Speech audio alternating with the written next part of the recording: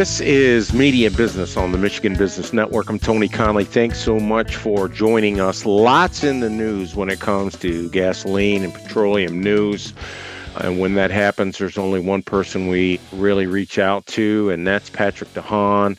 He is the GasBuddy guy. If you're wondering where you can find the best gas prices wherever you live, make sure you have the app for GasBuddy.com. Patrick, how are you? Good, Tony. Good to be with you again. Good. My Chicago guy and fellow lover of bourbon. Nice. Nice. Well, let's start with Michigan here. How are we with gas prices, and where do you see them going in the next week or two? Well, Tony, things continue to look pretty good. Average gas prices are declining in Michigan. It was a year ago that the BP Whiting refinery had a late summer fire that caused gas prices a year ago to surge back over the $4 a gallon mark. Hopefully not a repeat this year, but for now, gas prices down another 7 cents a gallon. The Michigan state average now $3.59 a gallon. Tony, that's 20 cents below the national average. Michigan's not used to seeing prices so much lower than the national average, so I guess we'll take it. Some stations across Michigan all the way down to $3.18 and $3.19 a gallon, so not too shabby. I was recently traveling. I was in Ohio and West Virginia, and the gas prices down there were in the 240s and 250s. So I guess it just depends where you are. The prices can fluctuate. You know, boy, 240, I checked this morning, and the cheapest gas price in the country was 280. So I don't know if that was a price war that went rampant, but, you know, very few of the nation's stations are below that $3 threshold. So if you see it fill up, I think some of the cheapest prices right now in Georgia at 288. There's not a whole lot of sub $3 prices out there, but the good news is, especially here in the Great Lakes, we're bound to see more of those prices. Now, maybe not so much in Michigan. We have 60 cents to go before we get the average down below $3, but the good news is things are shaping up for a pretty good fall. Knock on wood, prices should continue declining through October. And I guess we shouldn't whine here in Michigan about prices, because where you are in Illinois and what they're paying out in California is quite a bit more, isn't it? It sure is, Tony. Here, my local station did just go down 20 cents, but I'm sitting pretty, not so pretty, at $4.09 a gallon. And Tony, boy, good thing you're not out west, because, boy, I mean, even above Illinois, they're $2 a gallon above my local station. A lot of those stations in LA now at $6.09. And Tony, with refinery issues happening out there or continuing to happen, they could eventually hit record prices before this is all said and done. Tell us about those refinery challenges, Patrick. You know, we often talk about refineries this, refineries that, Tony. We have all the crude oil in the world, but without refineries online and processing that crude oil, we wouldn't have gasoline, diesel, and jet fuel. Southern California has been beset with so many refinery issues that stem back to the hurricane or the tropical system that hit Southern California a month ago. And then the earthquake followed up and shook inventory and caused power outages. They've been scrambling to get back online. In addition, maintenance is now happening at some other refineries in Southern California. I count no less than 4 refineries, Tony, in California that are down right now. That's of the 13 refineries in California. So that's a pretty big slice. And that's why wholesale gas prices in much of the West Coast, especially in Southern California, have just surged off the charts. Patrick, have we transitioned into the winter blend yet? That transition is probably mostly done. Retail stations right now probably selling pretty much a full 100% winter gasoline. But if you're filling up at a station, maybe in northern Michigan where it's not selling as much gasoline, you still may be on a summer blend. But most of the stations have made that transition over to winter gasoline. I follow Patrick on X, which is formerly Twitter. And he is defined as the price guy for oil and refined products, and analyst, which includes gasoline. He is the gas price myth buster. And there's just been a lot of topics that you've been talking about, Patrick. What's the hottest misconception out there right now? You know, always, Tony, always politics brought in. If it's not, you know, Biden canceling leases on the other side, it's the oil companies are price gouging. So it's basically what politicians on both sides of the aisle are feeding their base. And, you know, there's not often truth completely on one side. It's somewhere in the middle. And so, you know, whether it's Biden canceling leases and Americans kind of over exaggerating or believing that that has more of an impact than it does to, like I said, oil companies that have been very profitable because of Russia's war in Ukraine and because of Saudi Arabia and Russia cutting production. There's a whole lot of misinformation. In fact, there's probably way more misinformation, Tony, than there is fact on these matters. And that's why it's really easy to get tangled up in that web. And Patrick, a little while ago, you tweeted out that Oregon and Washington appear to be getting dragged into California's refinery mess. Talk a little bit more about that, if you will. Yeah, Tony, well, we mentioned the epicenter of price increases have been 4 refineries in Southern California. What happens when prices skyrocket, though, then in an area like Southern California? By the way, Northern California is a different market than Southern. And then Oregon and Washington are what we call Pacific Northwest. So we have 3 different markets here. And what usually happens, Tony, when one market, in this case, Southern California, sees gas prices skyrocket, is refineries in Northern California and the Pacific Northwest say, would we rather send gasoline to a more expensive market, or would we rather send that gasoline to these markets? And so that's what refineries do. Just kind of like, Tony, if you sold a house, would you rather get a San Francisco price for your home, or would you rather get, Mississippi or Alabama price? So refineries send a lot of gasoline down to Southern California, which unfortunately then introduces supply challenges in those other areas. I wonder if that storm that they're experiencing in the Northwest will affect Oregon and California in that way. Well, there's certainly, some risk there in the market, maybe pricing some of that risk in, as you mentioned. If there's a potential for a refinery outage, whether that's in the Gulf of Mexico associated with a hurricane, or if it's this, floodwaters or tremendous rainstorm that's going to happen, the market has to price in what they believe is going to happen. Patrick is the petroleum mythbuster. When we come back, we're going to talk a little bit about who sets the price for oil, how that price gets set. So we'll do that next here on Media Business on the Michigan Business Network.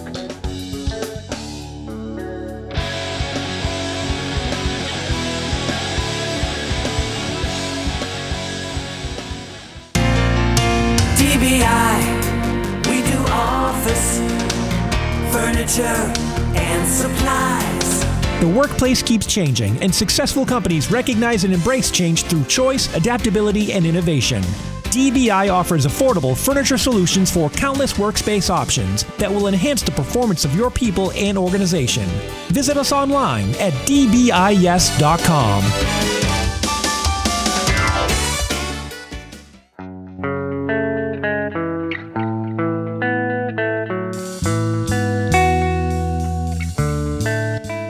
Welcome back to Media Business. I'm Tony Connolly. We're talking with Patrick DeHaan from GasBuddy.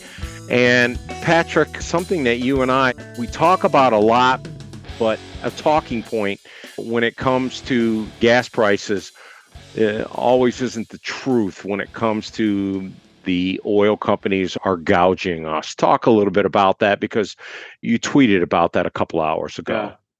Yeah, Tony, for all these price gouging laws, for, the politicians that throw this kind of language around, it insinuates that oil companies are price gouging, that there's nefarious intent. But Tony, also to the same point, very rarely have you ever seen a major oil company guilty of price gouging. You've seen individual stations convicted of price gouging, but by and large, Tony, high prices don't necessarily mean it's price gouging. It's certainly frustrating. But like I said, the market is what determines prices. Oil companies sell into the market. Sometimes they make billions of dollars in profit. Sometimes they lose billions of dollars. But again, they don't set prices. They're at the whims of the global balance of supply and demand. Let's talk a little bit about the global supply and demand. It appears that the production has been cut back over in the Middle East. And where do we stand with that? And where is Russia and Venezuela when it comes to production? Well, Tony, earlier this year, oil prices were, at about $65 or $70 a barrel. And President Biden started refilling the Strategic Petroleum Reserve. We've gained about 6 million barrels. But after that started, Saudi Arabia and then Russia decided to get together and talk to collude to push oil prices up. And the only way that they can really do that is because they're major oil producers, Tony. So if they start limiting how much oil they're producing, the oil market gets tighter, just akin to the housing market. If there's not enough homes in the market, that pushes the value of homes up. And so Saudi Arabia and Russia have been colluding for the last several months to deliberately supply less than demand. And so that's pushed the price of oil up from $65 a barrel earlier this summer. We currently stand at $90 a barrel. And so that is a big role. And now OPEC, keep in mind, had agreed to start cutting production itself in 2024. So there's a lot of tightness right now in the market. Demand is likely eclipsing supply, and that's driven the price of oil up to $90 a barrel. So, Patrick, did I hear you correctly? Did you say that the president has directed the government to start refilling those strategic funds, supplies rather? Yeah, indeed. The Department of Energy, after it changed how it buys crude oil, Tony, it used to buy it in a way that it would pay the market price, but the Department of Energy shifted that. Instead of paying the market price, they wanted to pay a price that they set, which can often be different by the time those deliveries get made. Now, that system did get ironed out. That's why the government took a little bit longer to start refilling it, because they had to figure out that process. It is government. It works at a snail's pace. But indeed, the strategic reserve fell to about 345 million barrels, Tony, early this summer. With those first purchases done, with those contracts signed, the SPR has risen again to about 351 million barrels. It will probably rise for a few more weeks before eventually it's going to stop. And the reason for that is the Department of Energy, when the price of oil started jumping to $80, the Department of Energy said, we're going to pause these because the price of oil has gone too high. But the reserve is going up because of some of those contracts were signed in the summer, and those deliveries are ongoing into the fall. And that's kind of newsy, Patrick. I haven't heard much about that. Not only that it was occurring, but there are plans to replenish it to 100%. Can you tell us anything else about that? Well, the Biden administration had said as long as oil prices remain between about $65 to $75 a barrel, their intention was to fill it up. Now, unfortunately, after they came out with their intention and as they shifted how they bought that crude oil, that's when the Saudis and Russians said, all right, enough of low oil prices. They decided to cut production in what was a surprise move, and that's caused the price of oil to go out of that range. So the SPR is, again, not going to be refilled because oil prices are too high. The Biden administration doesn't feel like it's a good value now where the price of oil is. And so they're going to wait for the price of oil to go back down. But yes, indeed, Tony, the strategic reserve is trending higher. That is being refilled. I would point out that it's being refilled at a very slow rate. A lot of that having to do with the complexity of how those contracts are signed and how the Department of Energy buys oil and how long it takes that oil to be delivered. When we come back, I want to talk more, Patrick, about the gasoline markets here in the U.S. We'll do that next here on Media Business on the Michigan Business Network.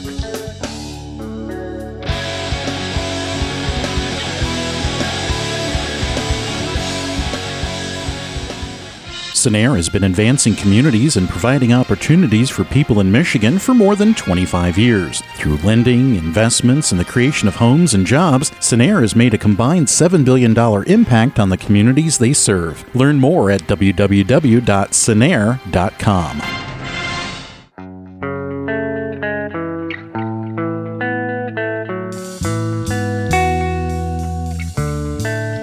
This is Media Business. I'm Tony Conley. Thanks so much for listening to the Michigan Business Network. We're talking with Patrick DeHaan from GasBuddy. And Patrick, I want to talk a little bit more about California. It really seems like they're in the news in so many aspects when it comes to petroleum and gasoline. Is that kind of the epicenter when it comes to petroleum products and gasoline? Well, California is always on the top of the list for the priciest gasoline. We all see the social media posts about how gasoline at some stations in Beverly Hills is $7 or even $8 a gallon, although that's quite a bit above average. But California is the king when it comes to gas prices. They are cut off from much of the rest of the country. They have high taxes. They have a cap and trade program that boosts prices. They have their own special blend of gasoline. They have their own board, not the EPA, but CARB, to tell them when they have to use that gasoline. So there's a lot of complexities there.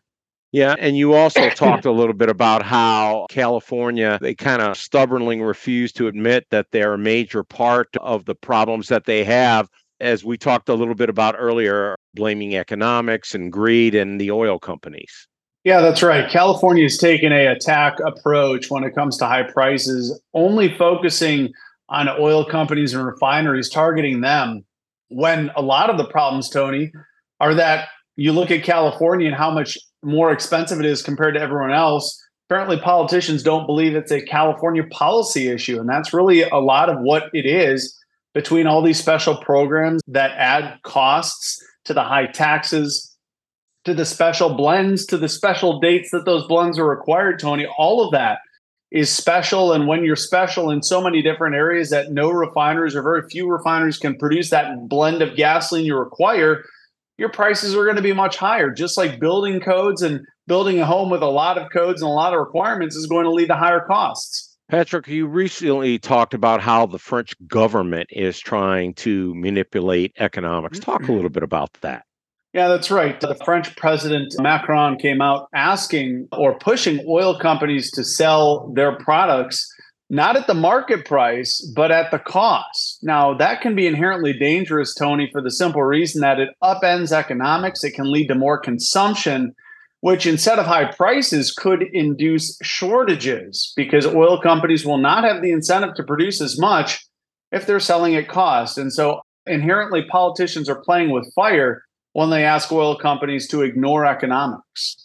Patrick, what do oil companies think? How do they respond if they do respond? And what do you think they think about this UAW strike, which has really hit multiple automobile manufacturing companies?